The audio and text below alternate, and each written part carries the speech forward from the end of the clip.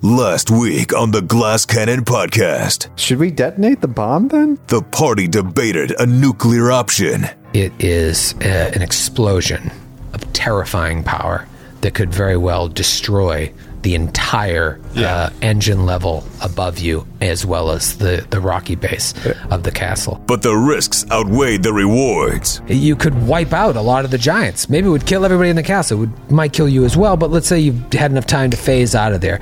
It could also land on fucking True Now. You know, it could land on a town like a True Now. Meanwhile, two wandering heroes. Until the Storm Tyrant ceases his advance upon this world, you, Sir Willamette of Highbury, need to work every waking hour if we are to survive.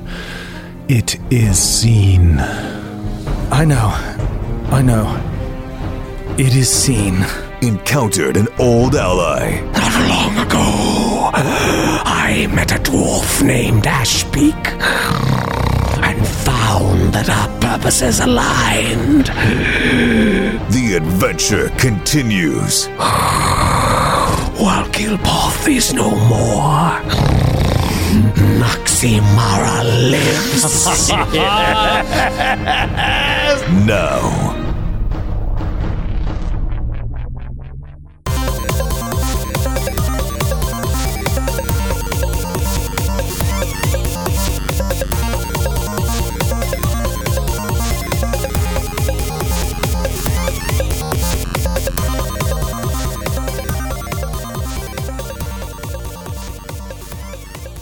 Hello, everyone, and welcome back to the Glass Cannon podcast. I'm your best Troy. Your best Troy.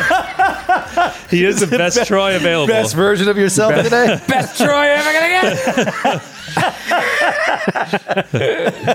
Guess our best wasn't good enough. I don't know what I was trying to say. I'm your best friend, Troy. I think that's what I was trying to say. I'm your best Troy. It would Friend? Be, I think it would be better if we had Counselor Troy from Star Trek. That's true. She seems slightly more sympathetic than Certainly me. would be healthier for all of us. She was fictional. That's a good point. It does add a level of difficulty to getting her on our podcast. I want to open today's episode talking about the real reason that people listen to our show, a frank discussion about the concept of unwritten rules. I want to talk about Skid's feelings on the unwritten rules of baseball. Oh, boy. Wow. Wow. I love the unwritten rules of baseball. I do too. I assume he shares all of his opinions with Tony La Russa. Well, they're coming under fire as of late because the new generation of like beat reporters who are just like dudes with blogs are like, you know what? If you hit a home run, you should be able to pimp it without taking one on the chin next game. So I'm really interested to hear Skid, because Skid's an old-fashioned guy, but he keeps up with the new iteration of the game. What do you think? Do you like it? Do you like the old unwritten rules? I used to. That was a big part of the appeal of baseball for me, especially growing up. And when I started to get into it in the late 80s, there was this big revival. It's just like, this is what America used to be like. It's just like, this is an old the American game, and this is, the tradition and everything. But as I get older, I realize how limiting that is. And, for a lot of people in this country, the old way of doing things wasn't so great. So it's like, I think of something like, was it Jose Batista in the playoffs for the Blue Jays like a couple years ago. Mm-hmm. He hit that home run, and he had the most epic bat flip of all time. And it was amazing. It was like, fuck yeah, like that was awesome. Not for Rangers fans. Joey Bats can go to hell. Okay, right. Just like the sheer rotation of that backflip was awe-inspiring. Yeah. It was like a crescendo. It was like an orchestral crescendo. And that was the kind of thing that you could use to sell baseball to more people rather than just rapidly aging white people like me. So I'm all for doing away now. I'm all for, and especially like some of the stuff that's coming up lately. It's like, wow, some of these rules are really stupid. They're stupid. They're really dumb. So it's really come to a crescendo as of late because there was I think it was a Twins White Sox game, and the Twins were at the point where they like had used up too many pitchers, and so they had a position player in just throwing meatballs. I saw this. And it was a 3-0 pitch, and the White Sox were up by 1 billion runs. So 3-0 pitch, you're taking all the way, and and the White Sox guy just hammered an 82 mile an hour fastball. I think No, it was 43. I was like 82 was extremely it was a 40. It was like an eephus pitch. It was like a first pitch. It barely crossed the plate. It's like if I was just playing catch, soft pitch, and he just throws it, and there would have been a strike, and the guy just crushes it. And the next day, they threw right at him, and people were like, what do you want to do? Don't throw that pitch. His own teammates were like, yeah, they were right to throw at him. Like his own manager was just like, yeah, I support it. Yeah. Like, what are you talking about? You can kill someone with a baseball. Right. A guy died. Poor Kevin Pillar took one out on the I Mets, took him know, in the face. our own Mets, Kevin Pillar. But yeah, it's just like you're supposed to protect you. Carl Mays killed a man with a pitch in 1919, I think. That can happen again. Yeah. Especially with guys throwing 100 miles an hour, like everyone throwing 100 miles an hour. It's like, come on. Yeah, but you're not. I don't think you're ever supposed to throw at their head. You're just Throw supposed them at to him at ding all. 'em. Sometimes they do, though. But that's their No, I know, but that's not necessarily part of the unwritten rules of baseball. It's just like give him a bing. I've seen guys hit him get on the back. thrown at because they're crowding the plate. It's just, I mean, that happens all the Well, time. that's pretty but like, that's going right at your head. Get off my fucking plate because I want to be able to pitch inside to you. Like Ricky Henderson used to just lean over the plate. Yeah. And that's why he got beamed more than anyone in history. Don Baylor actually has the Baylor? record for most being hit by pitch. Leaned into it. There's also not 100% accuracy when you're throwing these balls. That's the They thing, can too. slip out of Yeah. the hand and hit someone in the head really easy. Guys miss their spots all the time. And we can't all be Mookie Wilson dodging around those things. Right. You guys sound like a bunch of softies. I didn't know that you were going down this road. Look, everyone is throwing 98 miles an hour now. Yeah, that's true. Everyone's throwing 98 miles an hour. And the balls are more compact. Well, no, so they're not. But even still, it's dangerous. The unwritten rules of baseball I like are less about bodily harm and more like don't walk in front of the catcher or the umpire, like that, the kind of like that kind of stuff, that kind of like field. sportsmanship kind Yeah. of stuff. I'm all for that. I like that. What about not walking over the pitcher's mound? Apparently, I just like, actually I do kind of like that because I just like watching the pitchers freak out about it. Was Yeah. it Dallas Braden that got really mad at A-Rod 100 years Oh ago? yeah, and then he threw the no-hitter like a couple weeks after that. Like, don't you walk on my mound! Yeah, and So and weird. A-Rod, it was the A-Rod reverse curse because he got mad at A-Rod and everyone's like, who is this guy? And then the next time he went out, he threw a no-hitter. Yeah. This has been Sports Talk. Glass Cannon. That's why people tune in is for this kind of My stuff. segue is what are the unwritten rules of Pathfinder? Because I would argue that there are just as many unwritten rules. You're just not going to wear one. I'm not going to hum a die at Joe's head if he. Well, I don't. Well, you know what? It sounds like Joe would be in favor, though. I think you should institute that unwritten rule. I support it, says Joe. That's a little different. That's That's different because it's me.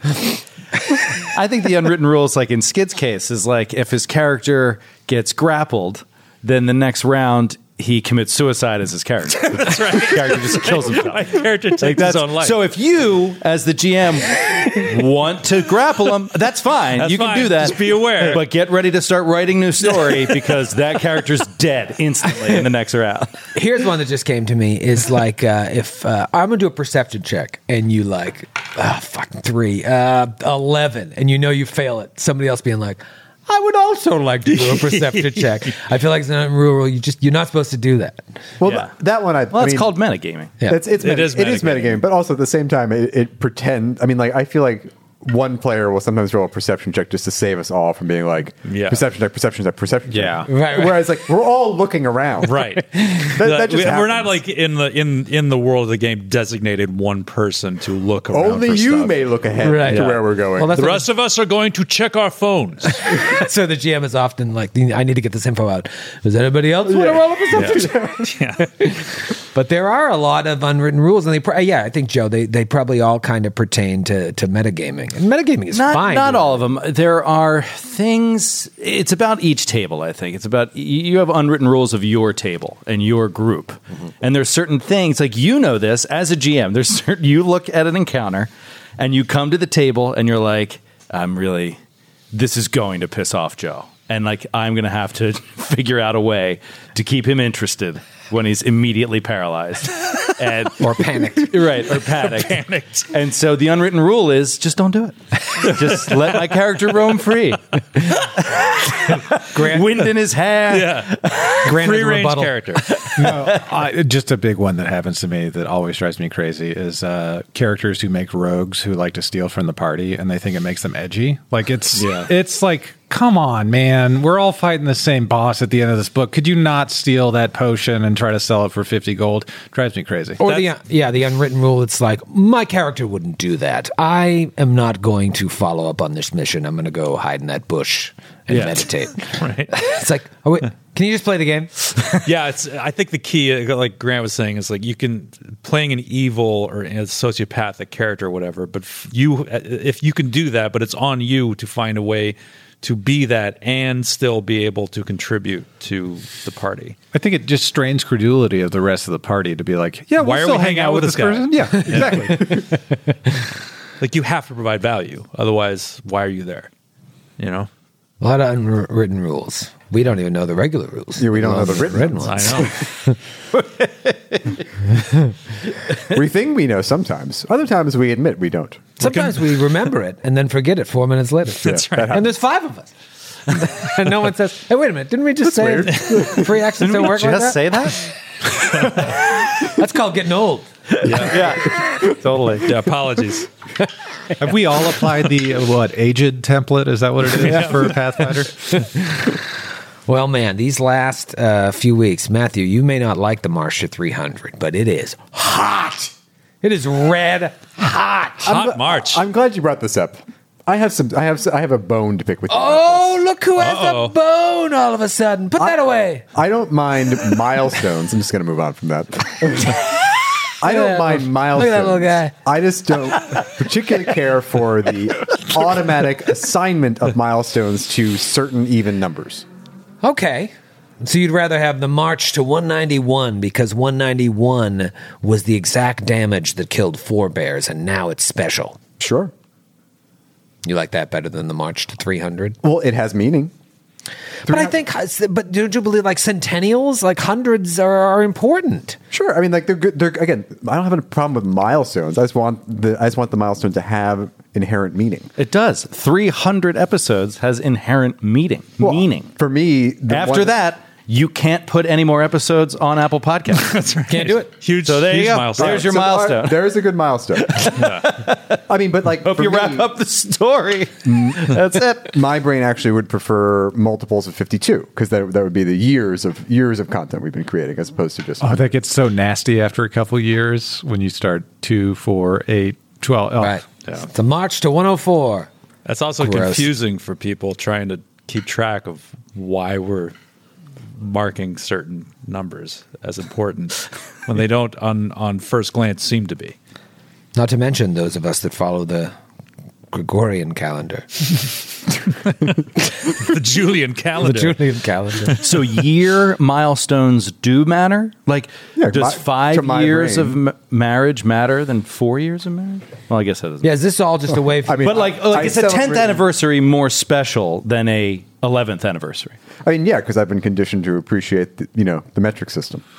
Do you not celebrate? Is this all just a cheap way of you not buying anniversary gifts for your wife? And now you're using this as a way of like, see, honey, I don't celebrate any miles. Right. I don't celebrate Valentine's Day like we've discussed many times. Again, I have no problem with milestones. It's just the arbitrary expectation that they must be even numbers ending in 0. Oh, it's your birthday, honey? Good for you. Yeah, it's as if I'm Oh, it's your sticking 40th? into a brick- Oh, well, it's this arbitrary number ending in 0. Like, I'm not going to take you to Belize. Well, that's a multiple of 10. So again, people can invest their own meaning in milestones, and that's fine. It's true, but I just think that the general consensus among most people is that big round numbers, we tend to attribute meaning to them.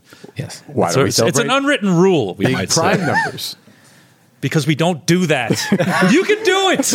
We're just acknowledging the fact that everyone else on Earth does it this way. Yes. That's all we're doing. And if you don't celebrate Skid and my 50th birthday like you should, then you're out of the network. When are you turning 50, Troy? In 8 years? I'll be there. 7.5? I can't guarantee that. That's actually. no, you can't guarantee I could be that. dead. You'll probably be there for my 50th, assuming I make it. It will be. There is a pandemic. Matthew brings up a good point, though, which I'm loath to say. Thank you, Grant. I'm loath to say it, though, Matthew. I don't like where this is going.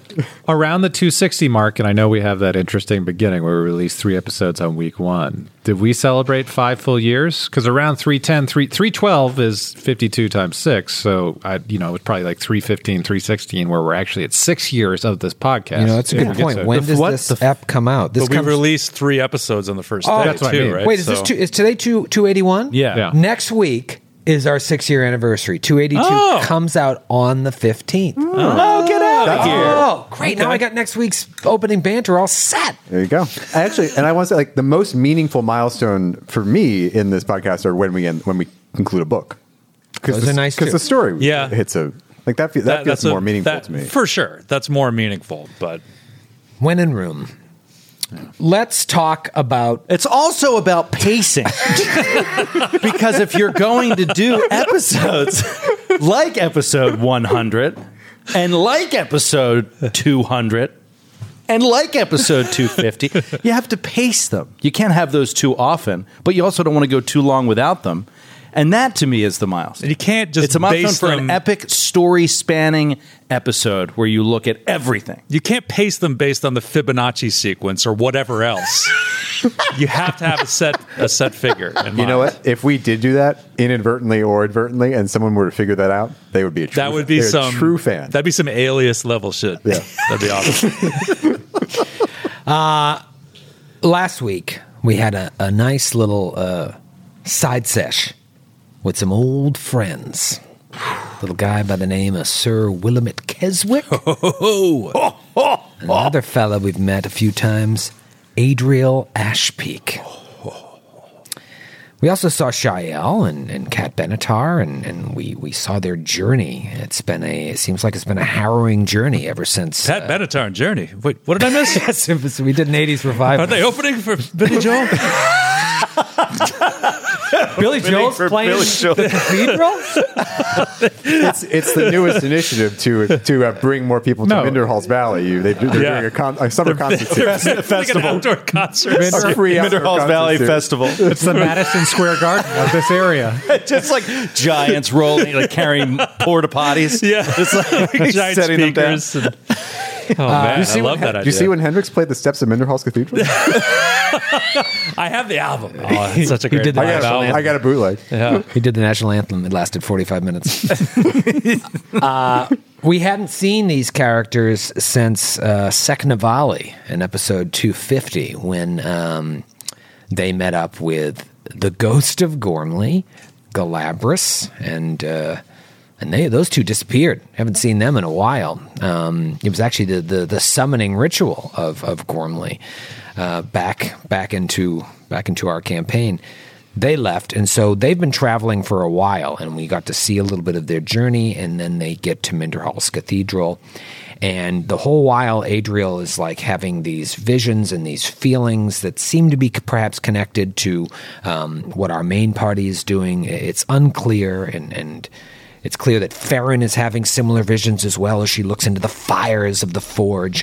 And so you guys, Sir Will and Adriel, go to the top of the tower, back on this old map I love. I haven't populated it with any pawns, but I just wanted to take you back to what these rooms look like, and you're back up on that, on that broken tower where you fought the Red Dragon, where Sir Will almost finished off Della.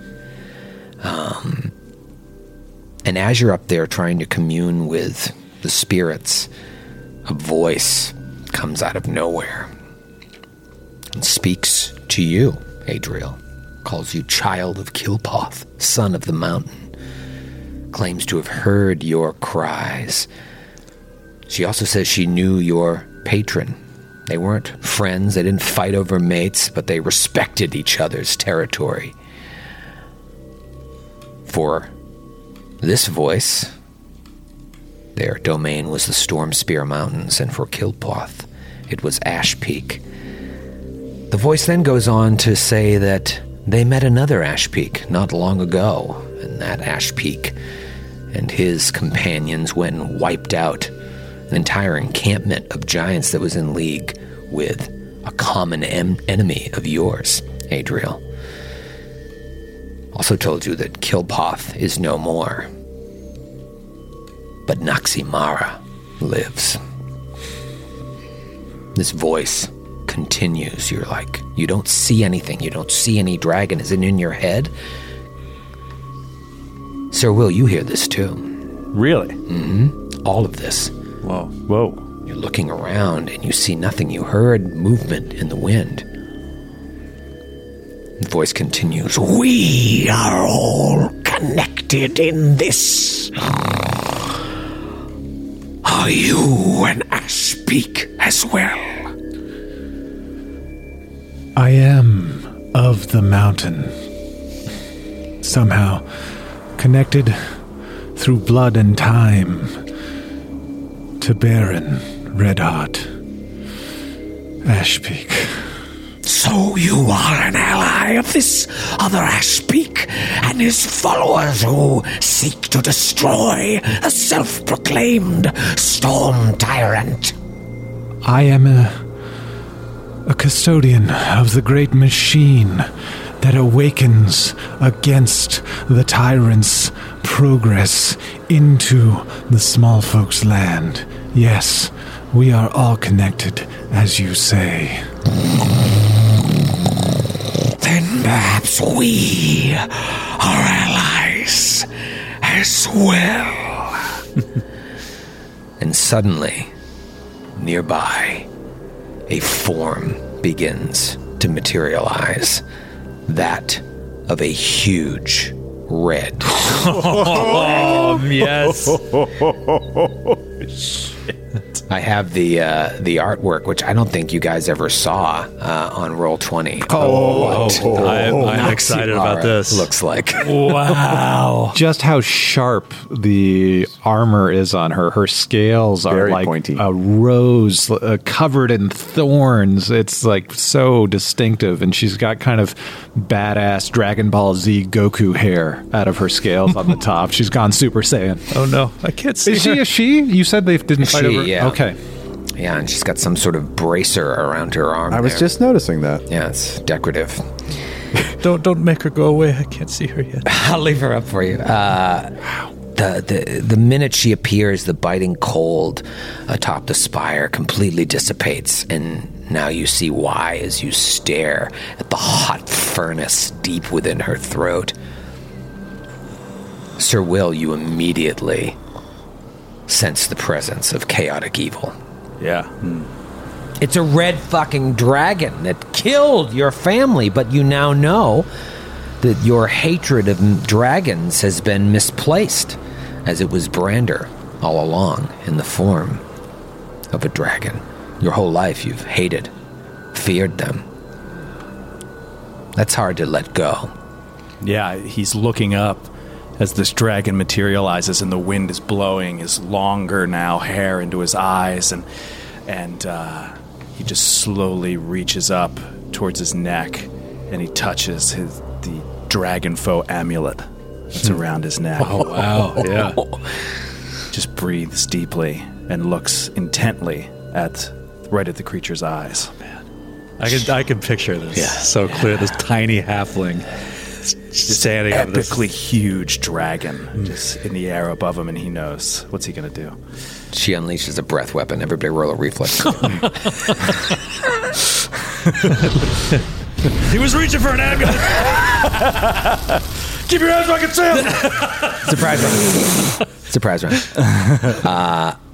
She looks at both of you now, and you see her huge, mechanically huge. Flying? No, on the top of the Perched spire. on the top of the spire. Man. I could just see the stone like cracking. Yeah, with, yeah. the Like weight. creaking under her weight. Oh, love it. Even though I still can't see her. She's still up.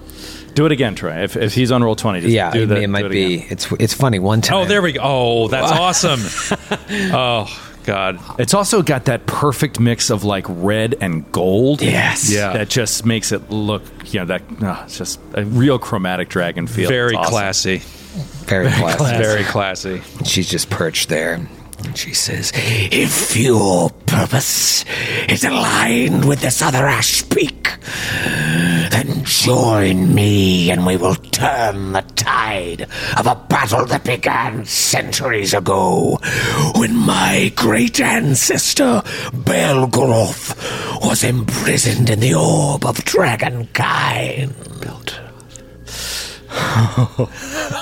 Will call out into the air, into the blowing wind. The sheriff! The one you met at the base of the mountain.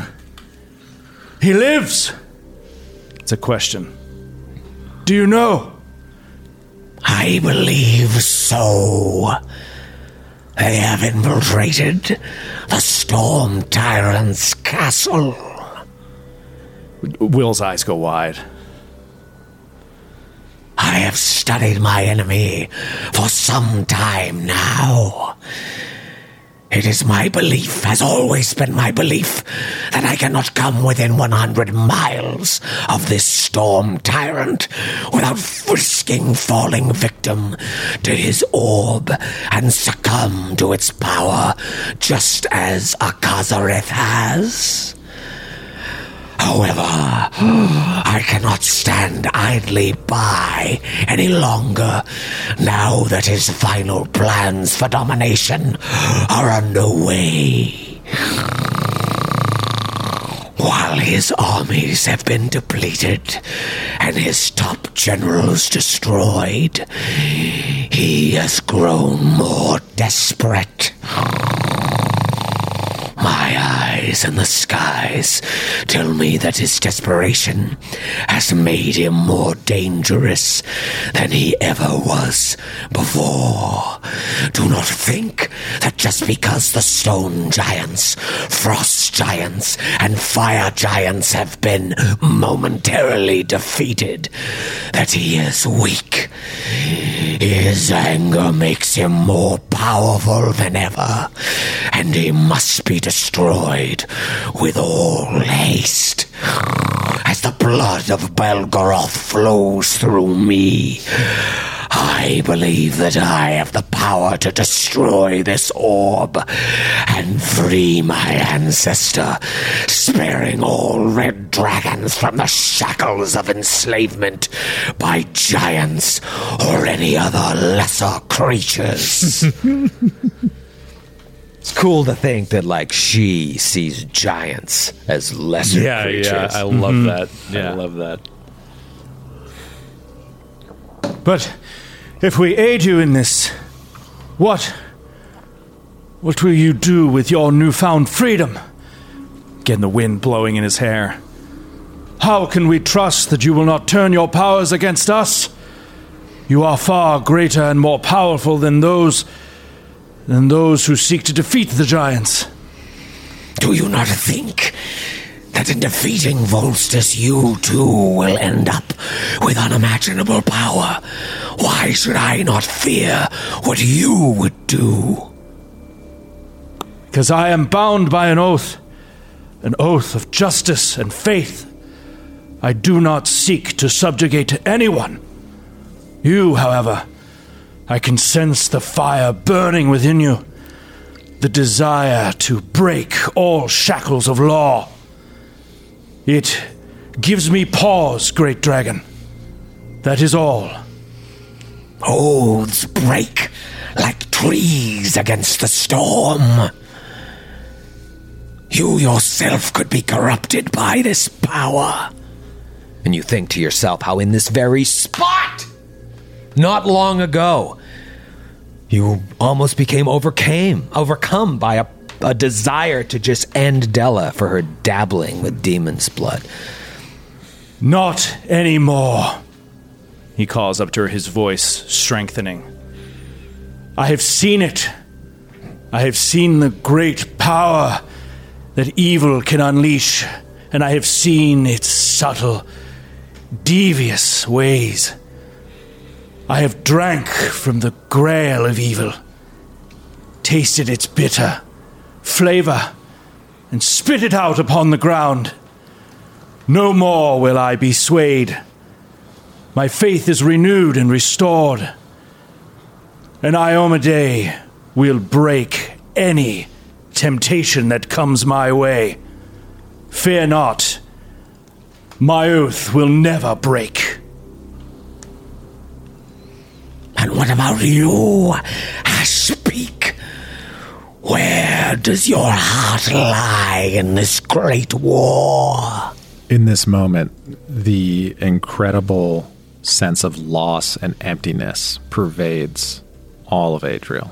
Because Kilpoth being gone, dead presumably, it's like losing one of the most powerful entities on the entire planet, but also like the Library of Alexandria and several other wonders of the world burning down at once when a dragon ends. And silver dragons, by contrast, are brave, bastions of good, honor, everything that a red dragon is not. So Canabras was the ruler of Canabras and the world wounds. Silver dragon. Yeah, not a ruler, but like a protector, yeah, an overseer, yeah. And they're lawful good, right? Or are they neutral good, silver dragons? Are they lawful? I think they're neutral good. Gold dragons are lawful good. Oh, okay. Silver dragons, I can't remember, but yeah. So in that moment, Adriel kind of leaves the twin flames at his side and stares into the maw of Noximara, where a flame also burns, much like the magma inside of Ash Peak, where he first learned his oracular gifts. Kilpoth was unable to have any children, which is why she took an interest in raising me and the rest of the dwarves on Ash Peak.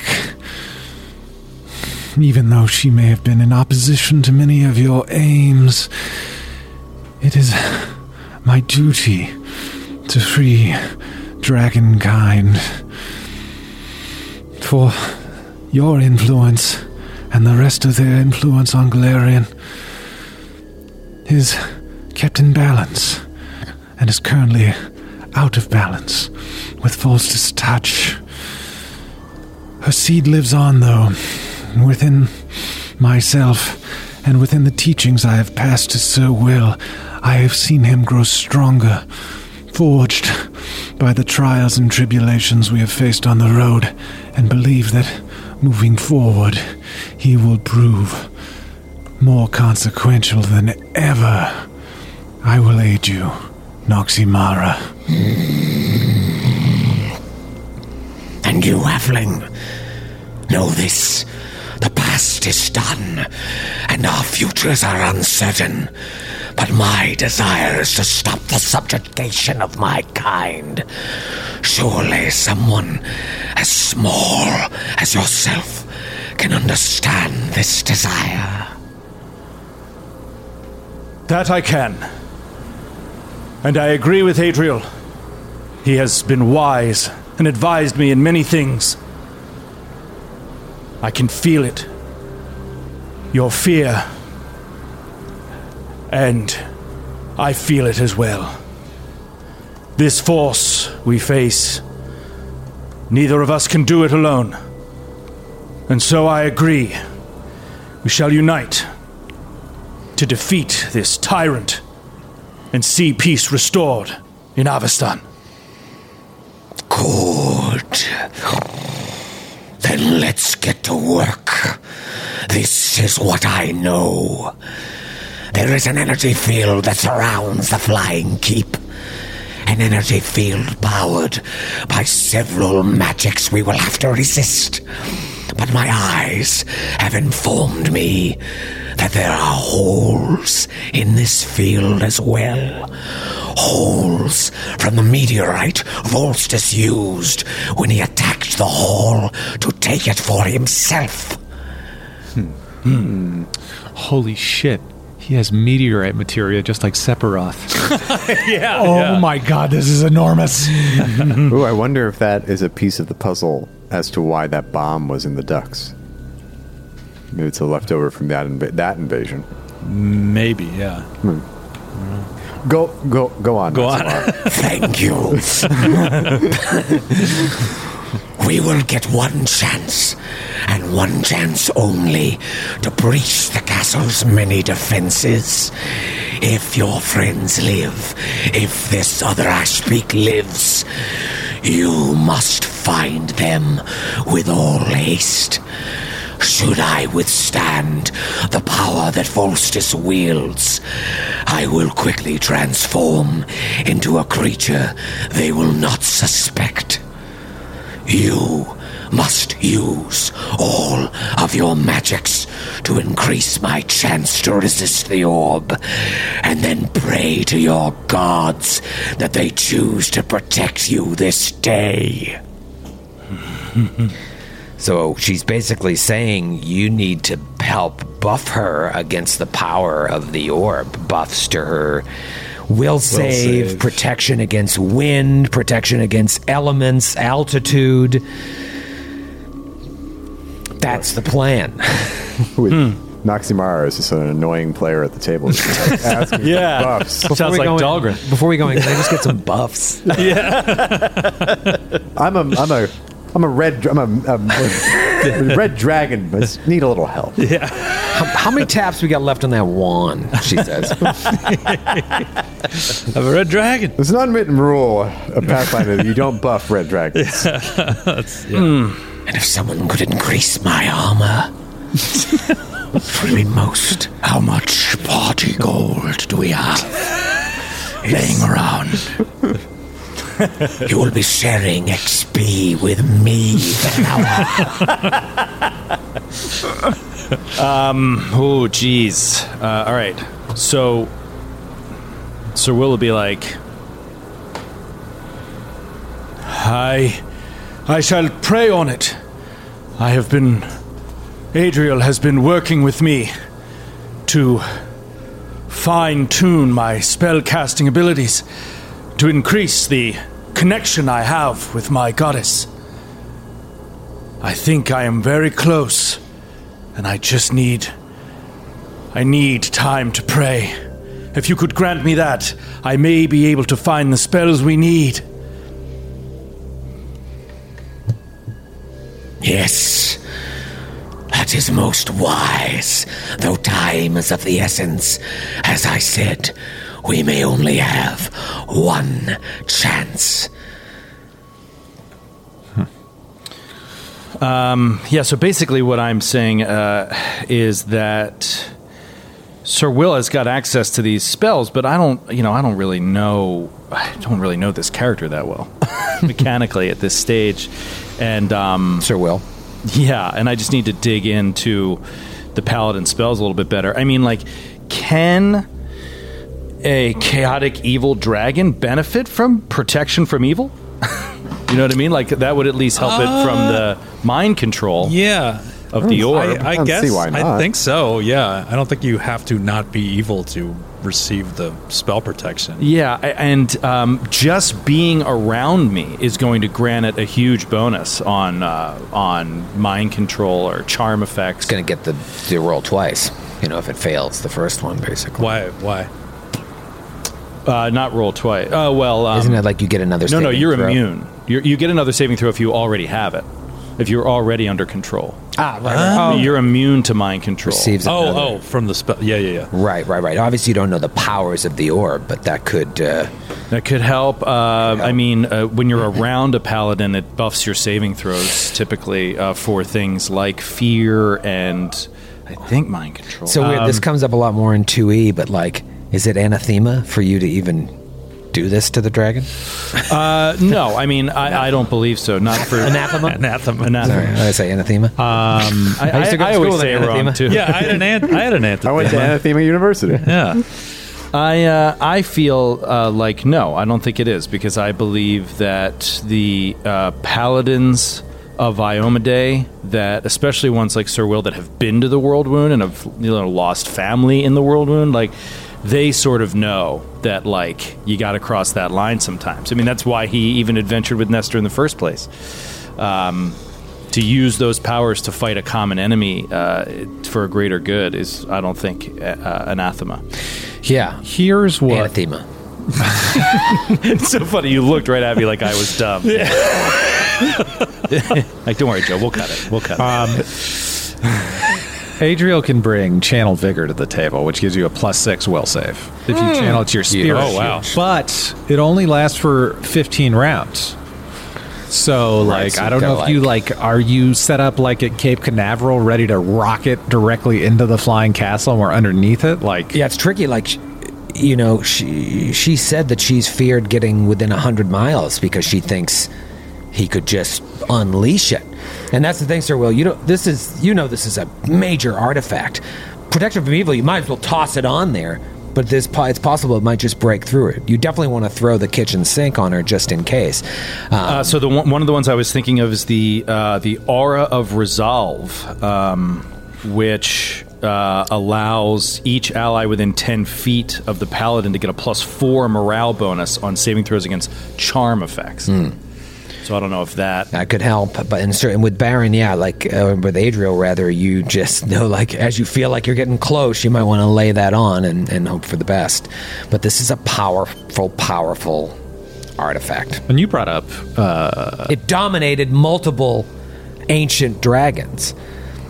Yeah, is this a little... I worry this is a little bit like bringing the Grail Diary to the castle in Austria. You know, Yeah. my son would be that stupid. Stupid.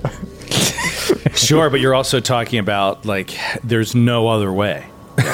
We have to, like, Sir Will feels like if the sheriff is alive and in the castle, and that tyrant is more powerful than ever without his generals because he's unhinged, then, like, Sir Will feels like he has to take any risk necessary to get there. You're not going to get many chances to charter a helicopter like this. It's just a general statement for our lives. Well, I didn't have protection, but I thought, when's the next time I'm going to be in Haiti? Bad idea, Gene. But yeah, knowing the whole spell list, I don't know. I'm not sure. Yeah. Well... And the only thing I could think of, you brought up, like, saves against wind and buffing, that type of stuff. The only thing I could think of is life bubble, but, Yeah, it's more to protect yourselves than her. She's Yeah. going to be fine. But you know that, like, as she gets higher, searching for this castle, you're going to have to deal with altitude problems. So let's not overthink it. You do what you can do. She's a magical beast, too. She probably gets protection of evil on herself. Sir Will already knows that Adriel can cast Wind Walk, which allows you to, it lasts hours, and you can move like the wind at 60 miles an hour. So, like, if something were to go down, surface-to-air missiles go off and take out Noximara on our way to the castle, we'd be able to, like, turn into wind and fly there, basically. I mean, that could also be a thing if Noximara needs to get us 100 miles away, and this thing lasts for hours, and we can move 60 miles an hour. We can fly, like, from her back 100 miles off. That'd be really cool. Yeah. The question is what are these other protections? She knows there's a ton of magical energy surrounding the castle. There are holes, but what else are you going to encounter? There are also plenty of things that might be helpful that are not a part of Adriel's spell list. So if we can get access to scrolls somehow, that might help. So Yeah, I think, I feel like we're in a situation where, like, we don't know. You know what I mean? If we don't know, we don't know. Yeah. Like, we could spend a half an hour of this episode trying to guess and prepare for it, and then just be totally wrong. It's such a huge waste of time. Like, I don't know. It's like, if without any intel, if there was a way to gain intel, then, like, I think we would pursue that. If there isn't, then we just have to go. Yeah.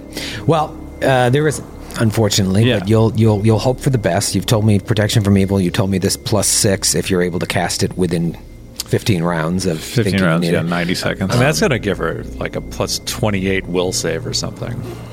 Yeah, but I feel like Troy is just not saying that we're focusing on one thing when there's, like, other stuff. But I don't know what that other stuff is that the shield does. I mean, like, could just not, like dispel flying or something? I mean, obviously, with a dragon, you're not dispelling flying. But what if we tried to fly in individually? Does it dispel magic immediately? Is it an anti-magic field, and then we just fall out of the sky?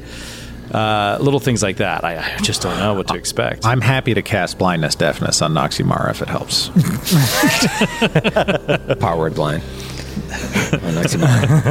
You don't want to hear what happens next. See no evil, hear no evil.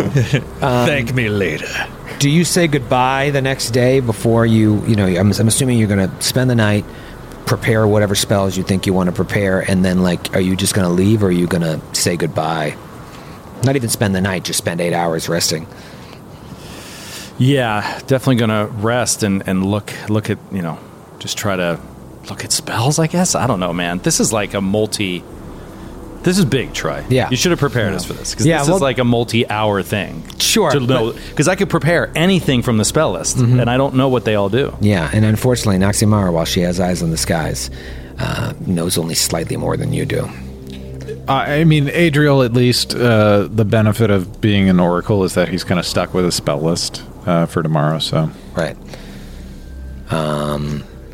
All right. Well, you say goodbye to everybody. We don't have to play it all out. Yeah. Let's get going. Fantastic. So she went out hunting for the night or the day while you were resting. She went out to just grab some sheep. And she comes back.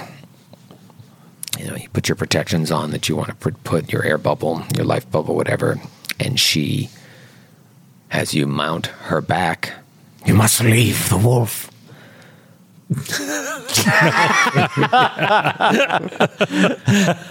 Not an option. Can he climb stairs? Actually, it is an option. wait, really? Yep. Yeah, I think so. I think so. Joking about doing a callback from episode 83 or whatever. Just kidding. You finally give him what he wants, and he's not happy. This is why we always say no to you, Troy. Good, the wolf shall be my dinner. Now I have the energy to fly. And now I have protection. Lexington, no! Just like blood and bone just shattering. Like a dog with a raw steak. Now I have the quick wolf energy I need for that long flight. Adriel sees this happen and just says, "My work here is done." All right, now I can fly. Wait, you really want to leave Lexington behind? Yes. Yeah. Like I said, I don't really know this character, but I'm pretty sure You don't need Lexington my plan anymore. is going to work. Yeah. Okay. That's good enough for me. All right. I mean, if this goes... Can't wait to read the boards! I can't wait for it not to work, and then you to be stranded on that castle with no Lexington, and then I can't wait to read the boards. All right, so you say, what do you say to old Lexi before you jump on this red dragon's back, your lifelong enemy, a chaotic, evil red dragon? He kneels down next to Lexington. He just says, Lexington, take good care of those that come to the cathedral while I'm gone. It should not be long, but I will need you directly. Be ready for battle, my friend. Adriel has trained us well. It is time to put our training to the test. I will see you in the Sky Castle. Lexington just looks at you like, I don't speak English. I know what you just said. I actually love like picturing you guys flying off and leaving Lexington alone on the crumbling roof of this tower. Yes. And just like, just howling, like, you know. Oh, yeah. Oh, you can totally picture it. So many badass images from this scene. Yeah. Adriel, so we'll just mount up and just... She starts lifting up and then boom, goes invisible. So Lexington, when she goes invisible, that's when the howl will happen because he just saw his master. Yeah. Disappear. Is it night? Is it nighttime or daytime? No, it's well, you know what? I guess it would be night approaching because you guys had stayed up until like I think it was 4 in the morning-ish, 5 in the morning Waiting when for she the vision appeared. to Yeah. come, yeah. So then you had to rest 8 hours. So it's late afternoon. Oh, so the sun is setting in the sun is horizon. setting, yeah. Against the like rising moon, the silhouetted, you see Lexington howling into the coming night. Yep, and it's totally dark on the ground and at the base of the tower, but like this like bright orange this light band of is orange still light at the top on the of the horizon. tower, and the red dragon is brightly lit by it when it raises into the flashing, sky. Glittering off its off its red scales. Overhead shot of the tower, and you see the giant anvil of Minderhall still standing atop the crumbling tower. And you just take off into the sky. It's not long before you break cloud cover and you just spend the better part of the day searching the skies. I mean, she has a sense of things based on these eyes in the sky she's spoken of, but like she's just looking and listening and maybe communicating with certain things. Where did you last spot the castle? I never saw it fly. When last my eyes told me of it, it was moored in Ash Peak. Okay, but it has since taken off, raised into the sky. Yes, I believe it is traveling north. What its destination is, I know not. But we shall search between Ash Peak and all points north. She's just yelling to you over the wind, howling behind you. Awesome. Adriel's totally relaxed, by the way, because he's flown on Keelpath's back before. So he is just like in the oracular network with the twin flames on either side of him just burning away. And he's searching for the castle in his mind's eye as they're flying. You're like Wonder Woman in her invisible jet, too, right now on this invisible dragon. Troy said no to my lasso of truth, though. It's a real shit. You're out. Can't do it. This is good searching for the castle music. So you're traveling for hours looking, and it's getting later. The sun dips below the horizon, and darkness is approaching. The wind around you is getting stronger and stronger as the night wind rolls in. Eventually, you pass through a patch of clouds and you see something in the distance that should not be there. Oh my God! Maybe you feel a little tension in the back of Noximara because she's known for a long time about this power that Volstis holds, a power strong enough to imprison her ancestor, and a power strong enough to imprison other dragons of her kind. It's just a dragon of her importance would almost never know any fear at all. Right. This is going to be one of the very few handful of things in the entirety of the world that she might fear. And is just forming this unlikely alliance with a dwarf and a halfling, hoping that this gambit will be the one that pays off. And you start to approach, and sure enough, you see that dot in the distance. Looks like a flying cloud castle. You see Ironcloud Keep? I don't even know if you have heard of this, because the main party heard about Ironcloud Keep probably at a time when Sir Will wasn't with the party, when Adriel, wasn't really up to speed on things. I don't know what you know. Adriel has certainly seen things in his vision, and now, Adriel, you see this, and you're like, this is what I've seen. I didn't know necessarily what it was. Part of me knew, and now there it is. That's not what he says. He says, it is seen. It is seen. What did you say? Noximara just picks up speed and starts flying forward, and as she does, I feel like I'm in How to Train Your Dragon right now. Just totally. Holding on tight, just the wind cutting through your face. Toothless, buddy. Toothless. she picks up speed, but as she approaches the castle, something starts to change, and you feel the winds around you take on a force that isn't just convenient. It is hurricane force winds start picking up. It must be part of the protections of the castle, and you all just kind of clench down, and you can tell that even Noximara is struggling to fight against these wings. All of a sudden, crack! A lightning bolt streaks across the sky, narrowly missing Noximara's torso. Hold on. She lifts her head up, and as she flies, she spreads her massive wings out so as to protect you against the buffeting of the wings. And even she is fighting against this invisible force, and suddenly she cries out, "Arr!" And you all feel it too. This great power starts to overcome all of you. This feeling of sickening repulsion as you near the castle. Everybody roll a will save. Oh shit.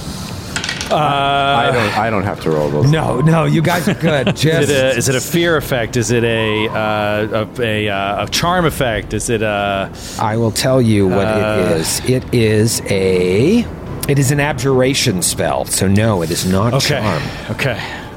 Unless I'm misreading it here. Will save, you say? Yes, will save. Oh, God. Thank God it's finally a poison spell or spell-like ability, because that gives me the +2 I need to achieve. It is. It is not a poison spell. Well, you know what? It's a spell-like ability. Yes, it is a spell. It's a spell. That's right. You said it was abjuration. Said it was a spell. When you said poison, like, it's not a poison. What'd you get poison? It falls into the list. I got a 28. 28. What'd you get? Oh, God. My first roll is Sir Will. This is horrible. Good thing you didn't bring Lexi. Bad idea. Oh, God. 25? Okay, so this sickening feeling of repulsion hits all of you, and Noximara starts to, slow down from it.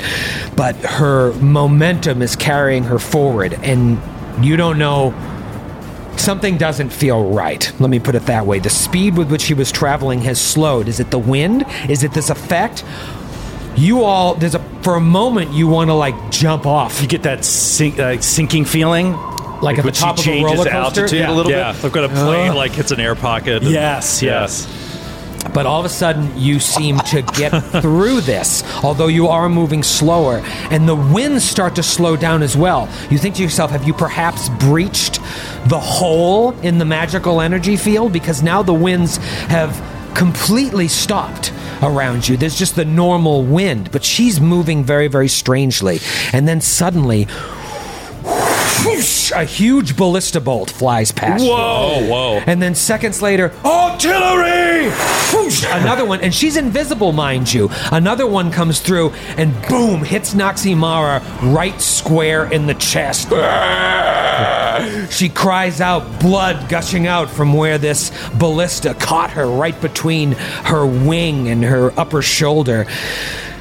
She cries out, "There are guardians on the platforms. They can see through our invisibility. Do not let go.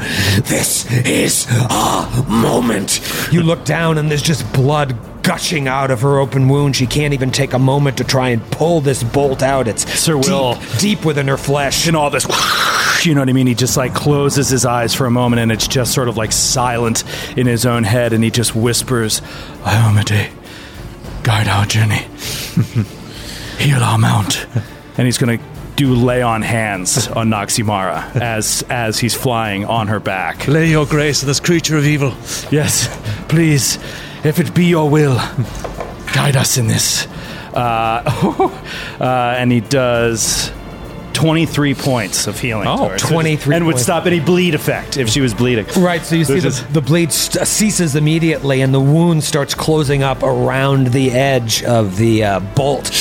Adriel, you think now is as good a time as any to drop that spell. In a show of power of a 15th level oracle, Adriel reaches into the scales of Noximaro, casts Channel Vigor on her, reaches out to Sir Will, casts Channel Vigor on him, casts Channel Vigor on himself, and then he reaches down and casts Heal on the dragon. Immediately restoring 150 hit points. The bolt comes shooting out of her with the force of the hail. Get out of here, Bolt! Get out of here, you son of a gun! As the wound closes up so rapidly over it. Bolt rockets back into the guy who shot it. Kills the entire, all three of the giants on the platform. She dips down and now is just dive bombing at the castle. It's getting closer and closer and closer. She says, "We must make for the spire and then fly." and then I need to roll some saves. All of a sudden, it's just well, let me roll the saves. Well, you're getting a bonus from Channel Getting Vig. a bonus, and I know protection from evil. And if it's a different type of will save, you can change the Channel Vigor to give you the bonus, at least on will saves. Fortitude saves you can also do. I should have Joe roll this, but I'm going to roll it.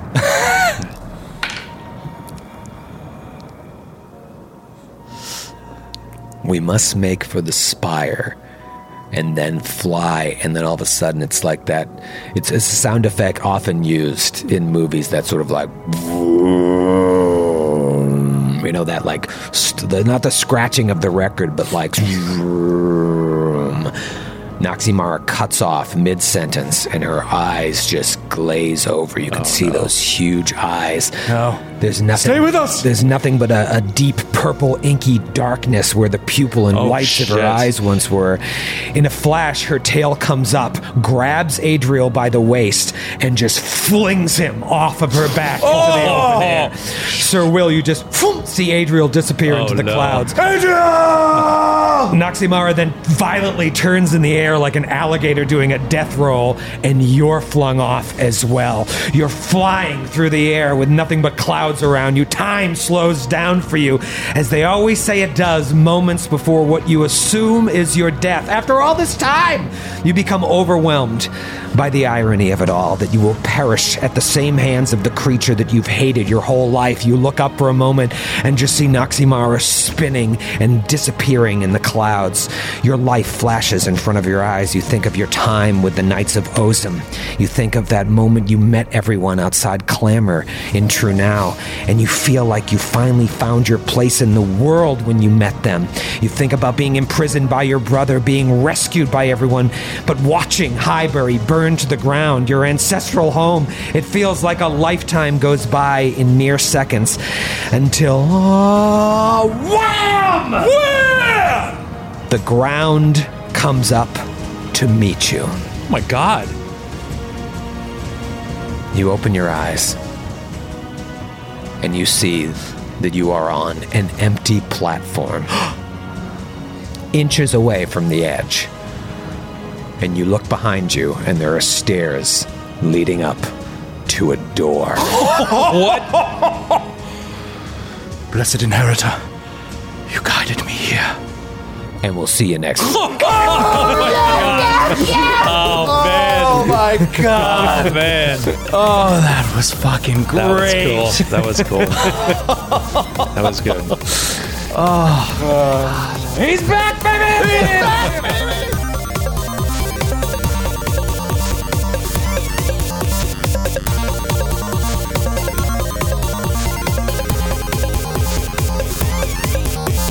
The Glass Cannon Podcast is a Glass Cannon Network production and is an officially licensed partner of Paizo Incorporated. Giantslayer is copyright 2015. Giantslayer and the Pathfinder Adventure Path are trademarks of Paizo. All Pathfinder images are property of Paizo and are used with permission.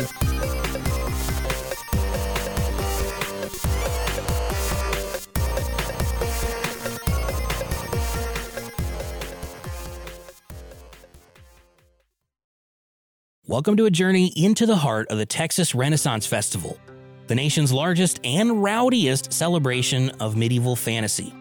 But what lurks beneath the facade of tights and turkey legs? Well, we dove deep into the empire to uncover a history marred by mystery and misconduct, murders, assaults, and other crimes that tarnish its legacy. This isn't just a fairy tale, it's a cautionary tale of power, fantasy, and the consequences that follow when they all collide. Search for Crime Waves Renaissance Texas on Apple Podcasts, Spotify, or wherever you're listening now.